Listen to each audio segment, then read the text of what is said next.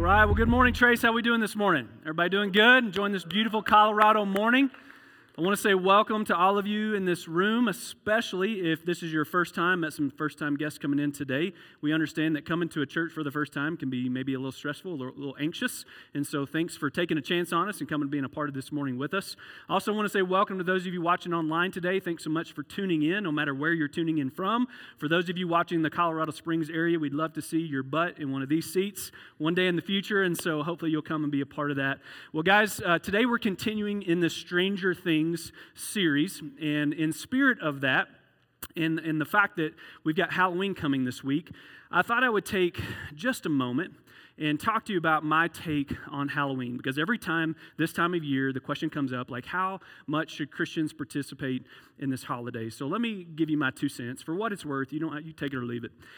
Many of you would probably be surprised to know that not only Halloween is rooted in a Celtic pagan tradition, but so is Christmas.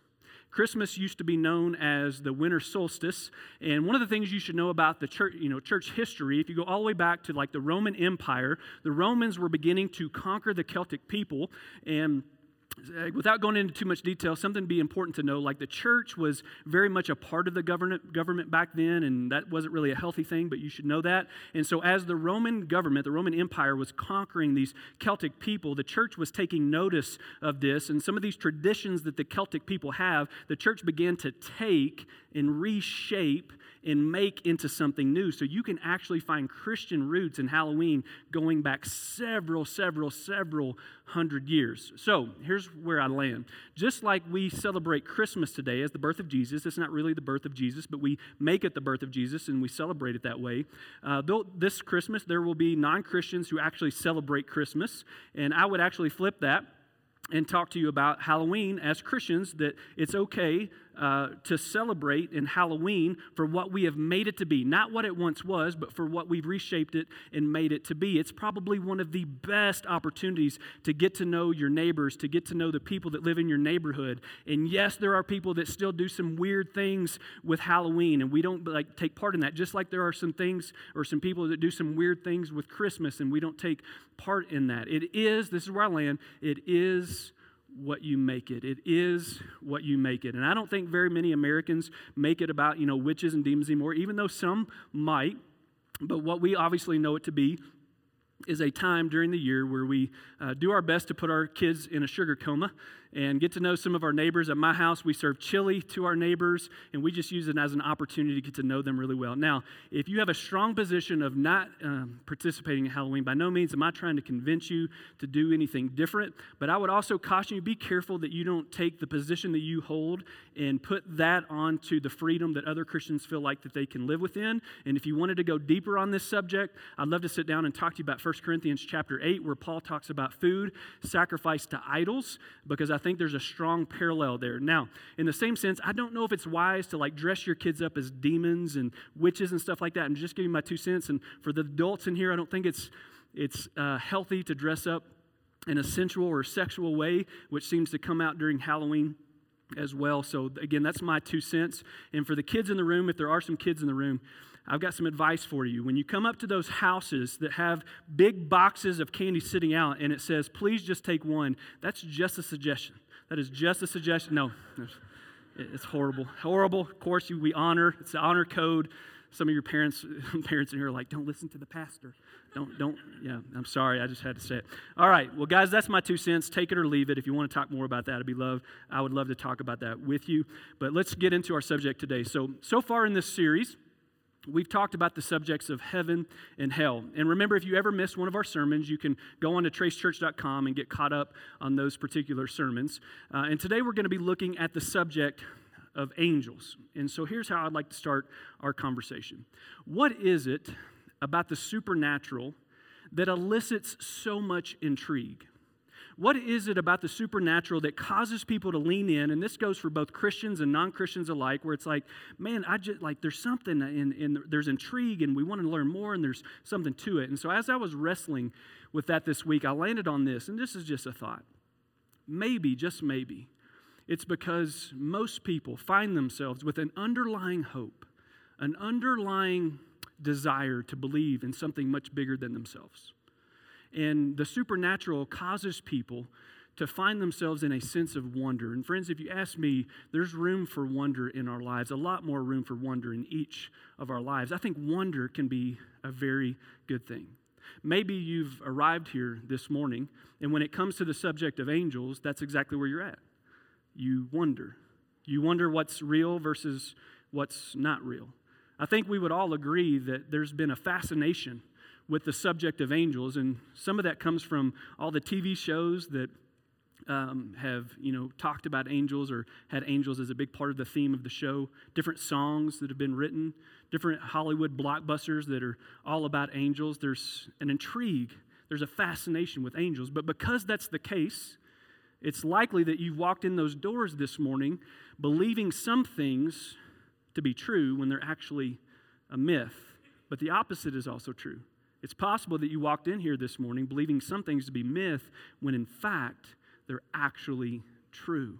And so what I'd like to do for the rest of our time together today is actually wrestle down the facts, using God's word as our guide and building our conversation on these three questions. What are angels? What do they look like, and do they have a purpose in our lives? And so let's begin with the first question. What are angels? Well, we get the word angel from the Greek word angelos, which means messenger from God. So in short, angels are messengers from God. Now it's important to note this. Angels were created beings by God. We don't know exactly when He created them, but sometime that predated the existence of Adam and Eve. And they were made through Jesus and for Jesus. Now that's an important point, and we're going to build on that. So let me begin in Colossians chapter 1. It says this: Christ is the visible image of the invisible God. He existed before anything was created and is supreme over all creation. For through Him, God created everything in the heavenly realms and on earth.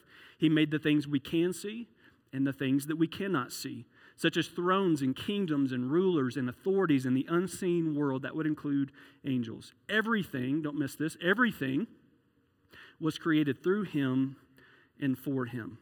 Now, the fact that angels were created through Jesus is a point of emphasis in the New Testament.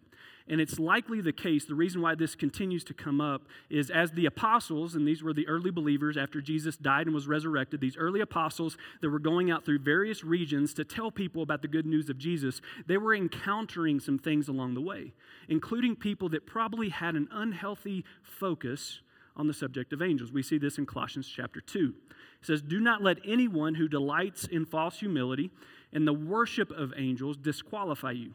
Such a person also goes into great detail about what they have seen. They are puffed up with idle notions by their unspiritual mind." So, even though angels are important in the kingdom of God, and they very much are, they were never meant to be worshiped, and they were never meant to be prayed to. Now, I'm sure that the majority of you, if not all of you, didn't come in here today with an unhealthy focus or an unhealthy way of worshiping angels. But the reason that I even make this point is because I think the intrigue that draws us in from all of the supernatural can also cause us to have an unhealthy approach of subjects like angels. And one of the things that I've noticed in the past, even within the church, is this desire for some people to want to seek out mediums, to want to seek out people that can interact with their dead loved ones. It's people who had an unhealthy focus, whether it be on angels or ghosts or, again, just relatives that had passed away. A few years ago, I was pastoring a church down in Arizona, and when I was down there, I found out that there was a group of people in the church that I was pastoring that had gone and sought out a medium to interact with some of their dead relatives. And I found out about this, and I called them in and asked them if they'd be willing to sit down and talk with me. And they agreed. And so when I sat down to talk with them, I spoke about the warnings that the scriptures give us about seeking out mediums. And then I gave them an opinion, and it's the same opinion that I'm about to give to you, and I want to be very clear about that. This is an opinion, but I believe it's an educated opinion. When mediums are interacting with people in the spirit world, so they say, I don't believe they're actually talking to our dead relatives. Okay, this is an opinion. You can't find this in Scripture. I think they're talking to demons. Now, demons, and Corey's going to get into this next week, demons are actually angels, and we know this in Jude chapter 1. Angels have free will, and so the angels that chose to go against God were kicked out of heaven, and we now call them demons. But demons have been around since the beginning of time as we know it, and therefore demons have the ability to know a lot of information. Now, they're not, they're not omniscient. They don't know your thoughts. They're not all powerful. But they have been able to observe things for hundreds of years, meaning they probably know some information about your relatives. And so when these mediums are going and intercessing on your behalf or people's behalves to learn about their dead loved ones, I think they're actually talking to demons. Now, I don't believe the mediums, or at least most mediums think that they are, or they probably wouldn't participate in it. But why would this even be the case? Why is this even a point of emphasis? The reason I think it should be a point of emphasis is because our enemy, the devil, wants to do everything that he can to get our attention off of Jesus. And just watch on some cable networks, different, the focus and the intrigue that people have with mediums and all these people that are going to mediums to talk to their dead loved ones, which keeps their focus off of Jesus. And the Bible warns us against this, folks. I want to read to you from 1 John chapter 4. Dear friends, do not believe every spirit, but test the spirits to see whether they are from God, because many false prophets have gone out into the world. This is how you can recognize the Spirit of God. Every spirit that acknowledges that Jesus Christ has come in the flesh is from God. But every spirit that does not acknowledge Jesus is not from God. This is the spirit of the Antichrist, which you have heard is coming, and even now is already in the world. So hear me out. Don't dismiss the importance of angels. And there is a great deal of importance to angels. We're going to build that case here in just a moment too. But also don't pursue them in an unhealthy way. Now again, I don't think anybody in here is potentially seeking angels or worshiping angels in an unhealthy way unless your favorite baseball team is the Los Angeles Angels. And if that's the case, you've got other problems I can't help you with this morning. But friends, make sure that Jesus always remains your focus when it comes to your faith journey. And the writer of Hebrews, I think, solidifies this really well. Hebrews chapter 1. He says this, in the past, God spoke to our ancestors through the prophets at many times and in various ways. But in these last days, he has spoken to us by his Son, whom he appointed heir of all things. And through him, he also made the universe. The Son, I love this verbiage. The Son is the radiance of God's glory and the exact representation of his being, sustaining all things by his powerful word. After he had provided purification for sins, he sat down at the right hand of the majesty in heaven. Don't miss this next line. So he became as much superior to the angels as the name he inherited is superior to theirs. So, in summation, angels, they are created beings. They have free will. They were made through Jesus and for Jesus, and they serve as messengers for God. That leads us to question number 2. What do they look like?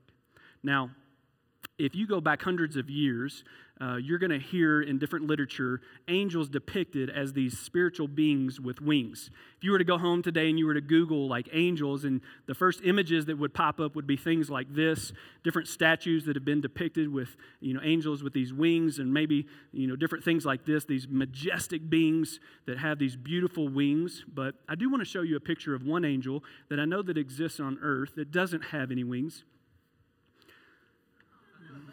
Yeah, on the count of 3, read it. 1, 2, 3. Yeah. Angel eyes, you've got. Yeah. Bonus points for later. That was a selfish moment. All right. So, what do they actually look like? Is she even in here? Yay, baby! I love you. There you are. All right. So what do angels actually look like? Do they have wings? Or is this just something that has become a myth with a lot of urban legends? The answer is yes, some of them actually do. Now, there are 2 different types of angels mentioned in the Bible, and they're called seraphim and cherubim. Now, I don't have time to go into depth on these 2 particular types of angels, and they're actually not mentioned very often at all. Specifically, they're mentioned in the Old Testament. But they're said to be these majestic beings with these beautiful wings, some of them having 6 different types of wings, just these beautiful creatures. And I think it's important to know that these were mainly seen in visions that God gave to different prophets and different people along the way. If you want to read more about this, I'm going to give you a couple references because we just don't have time to go into too much detail on them. Ezekiel chapter 1 and chapter 10 and Isaiah chapter 6. You can read about these angels. Now, the two most common known angels that we probably heard about growing up are who? Gabriel and Michael. Gabriel and Michael.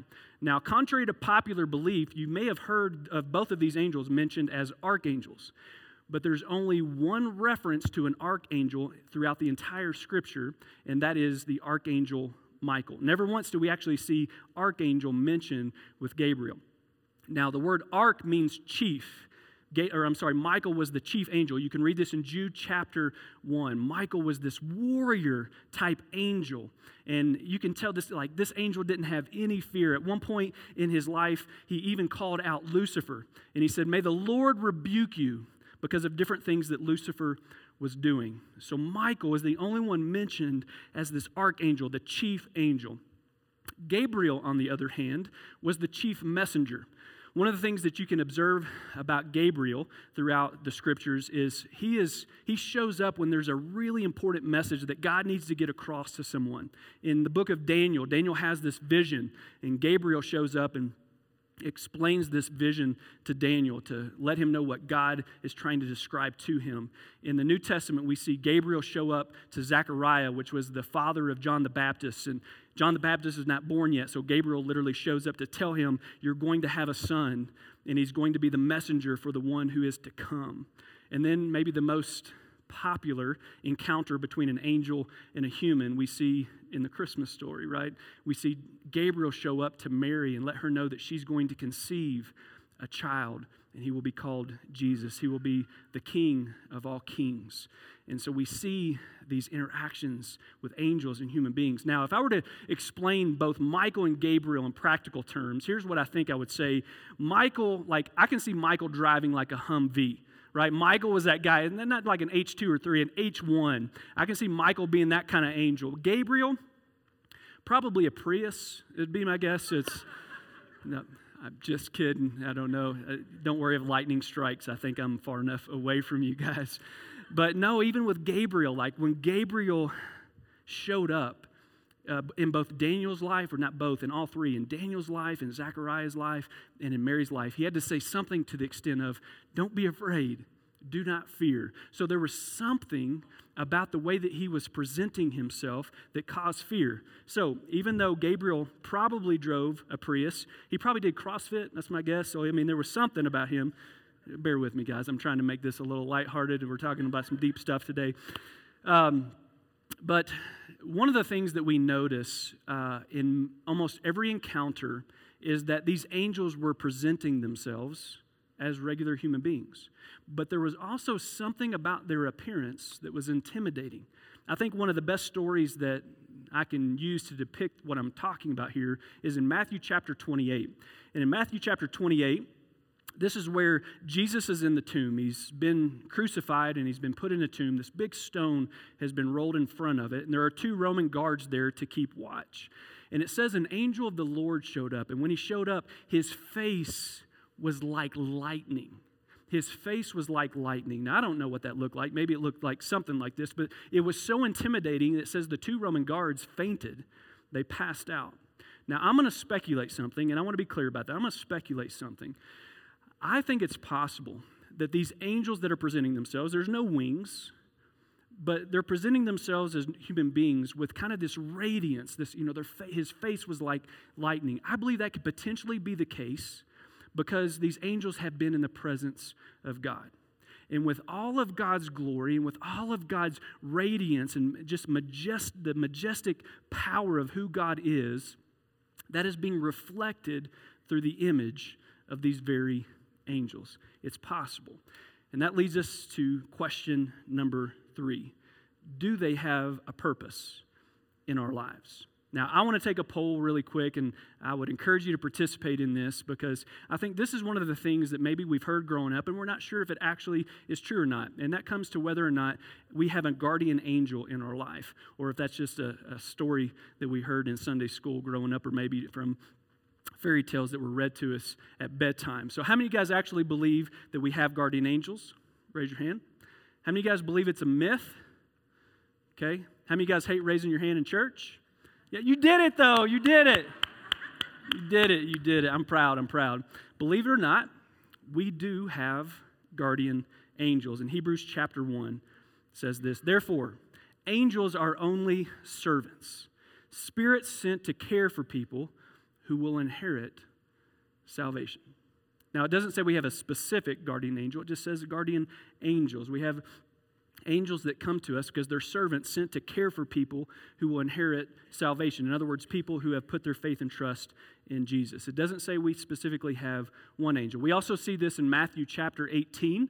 And in the context of this passage, what's happening is Jesus is rebuking those who would ever cause a little child to, whoever cause a little child to potentially sin. He said, be better for you to have a stone wrapped around your neck and thrown into the depths of the sea. And in the same breath, he says this, Matthew chapter 18. Beware that you don't look down on any of these little ones, for I tell you that in heaven their angels are always in the presence of my heavenly Father. Did you catch both points there? So both, yes, we have guardian angels. These kids have their own angels in heaven, their own guardian angels, but the angels are also in the presence of our heavenly Father. Which goes back to that point I made just a second ago, that they radiate God's glory. They illuminate God's glory.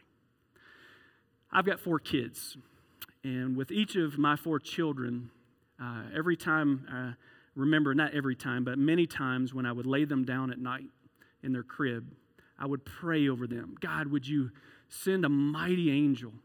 Would you send mighty angels to watch over them and to protect them? And sometimes I would even pray this prayer, God, would you entertain my child with angels tonight? Because I think there's something about the innocence and the purity of children that even though we might be afraid today, if we were to see an angel, if an angel showed up, that we might be fearful. I think there's something about the purity and the innocence of a little child that if they were to see an angel, they would just be entertained. And so I pray, God, would you entertain my kid tonight with angels? Would you protect them? Would you send the mightiest angel possible to come and watch over them? I pray that so many nights for each of my kids. Well, my oldest daughter, Lily, who's getting ready to turn 10, when she was about 2.5, maybe going closer to 3, there was this imaginary friend that she had called Bopey. And she always talked about Bopey. Now, none of my other kids have ever talked about an imaginary friend, but Lily always talked about Bopey. And we had a lot of fun with this in our family. And it's like, where's Bopey and who's Bopey? And, she's 2.5 years old. She doesn't really even know how to explain it. Well, one night, I'm putting her to bed. We're kind of going through our nighttime rhythms. And I'm putting her to bed. And she starts talking about Bopey again. Again, she's like 2.5 or 3. And I said, sweetie, do you see Bopey right now? And she said, yeah, Dad, he's right there. And her eyes fixated on something and followed it and said, oh, he just went through the wall. And I was freaking out. I'm like, what? Because it wasn't, you can tell when a kid's pretending, and her eyes fixated on something, and I was like, the hair on my arms went up, and I was freaking out. So I don't know, maybe that was an angel sent to protect her. Maybe I'll get to heaven one day, and some angel is going to come up to me and be like, what's up, it's Bopey, like that was me, I was really there. I have no idea. Let me ask you a question. When was the last time that you prayed for God to send you an angel? When was the last time you asked for God to send angels to come and watch over you and protect you or maybe strengthen you? Do you know who benefited from angels more than once? Yeah, Jesus did. I'm going to read to you 2 different stories. The first one comes out of Matthew chapter 4. And this is when Jesus goes into the desert. And he goes there to fast for 40 days. And while he's there, the devil shows up and begins to tempt Jesus. But Jesus rebukes him every single time and doesn't accept any of those temptations. And when we get to the end of his time in the desert, we read this in verse 11. Then the devil went away, and the angels, they came and they took care of Jesus. Now, the next story that I'm going to read to you, this is really interesting. I've read through the New Testament dozens, if not hundreds of times by now, specifically this story hundreds of times, and I've never noticed what I'm about to share with you, which is really interesting because sometimes we just don't see it unless we're looking for it. This is when Jesus has just finished the Lord's Supper, when he brings his disciples together and they break bread together, and he talks about how he's the new covenant. His blood is the new covenant. And then it says this, then he, accompanied by the disciples, Jesus left the upstairs room and went as usual to the Mount of Olives. There he told them, pray that you will not give into temptation. He walked away about a stone's throw, and he knelt down and prayed, Father, if you are willing, please take this cup of suffering away from me. In other words, God, if there's any other way, can we figure that out right now? Yet I want your will to be done, not mine. Here it is. Then an angel from heaven appeared and strengthened him. Do you know I've never noticed that? I don't know why. But in the midst of one of Jesus' hardest moments in his entire life, an angel of the Lord showed up and strengthened him. He prayed more fervently, and he was in such agony of the Spirit that his sweat fell to the ground like great drops of blood. Friends, can I ask you again, when was the last time that you asked God to send you an angel to protect you, to strengthen you? Can I confess something to you this morning? I never have. I prayed it for my kids, prayed it for them often. But for whatever reason, I don't know if I've just subconsciously thought it to be something elementary. I've never asked for God to send me an angel to protect me in times of darkness, of need, of weakness. And so I'm in this with you today, and I want to encourage all of us that when it comes to salvation, like yes, we get gifts, right? We get eternal life. We get the Holy Spirit that comes and lives with us, but we also get the power of God's angels. And so if you ask me, I think we should utilize everything that we can for the sake of, navigating through the difficulties of this life. And listen to me. If Jesus needed it on more than one occasion, who are we to think that we should try to get through this life without it? I want to encourage you this morning to pray. Yes, pray for them to come and protect your kids. Pray for the angels to come and guard their life and to lead them even. I don't know if they'll ever see one. I don't know if they'll ever meet a guy named Bopey. I have no idea. But I know they exist. And I know they exist for our benefit. And so I want to encourage you today to pray. Pray for God to send angels to watch over your kids, to help you in times of weakness, and to lead you to the house that doesn't give out the small Snickers bars this Halloween, but the full-size ones. Full circle. That's what that was. Full circle. Guys, I bet the mass majority of you showed up today never praying this prayer. Your pastor hasn't either. But let's begin today to utilize every gift that God has given us to be able to navigate the difficulties of this life. I'm going to share one more verse with you, and I'm just going to allow it to sit because I think this verse, when it comes to the subject of angels, will open your eyes even further. Hebrews chapter 13. Don't forget to show hospitality to strangers, for some who have done this have entertained angels without even realizing it. Let me pray for us. Father, thank you for this morning. And even though this was a message that I wasn't extremely excited to preach, Lord, thanks for revealing something to me that I haven't utilized. A gift that you have given those of us that will inherit salvation, for those of us that have put our faith in your Son, Jesus. And so, God, I pray that this changes our prayer life. This changes how we pray for our kids. This changes how we pray for people going through difficult times. But maybe if it will remind even some of the people in this room, maybe there's people in this room right now that have never put their faith and trust in your Son, Jesus. And God, this promise is only given for those that have decided to turn their life over and allow Jesus to become the leader and Lord of their life. Now, we don't obviously do that, God, to just get an angel. But maybe this will spark an interest. Maybe this will spark a conversation with those in this room that have not yet made that decision to continue to seek what it would look like to allow Jesus to become the leader and Lord of their life. God, would you send us mighty angels to watch over us, to protect us, and to guide us? We pray this in Jesus' name. Everybody said, amen.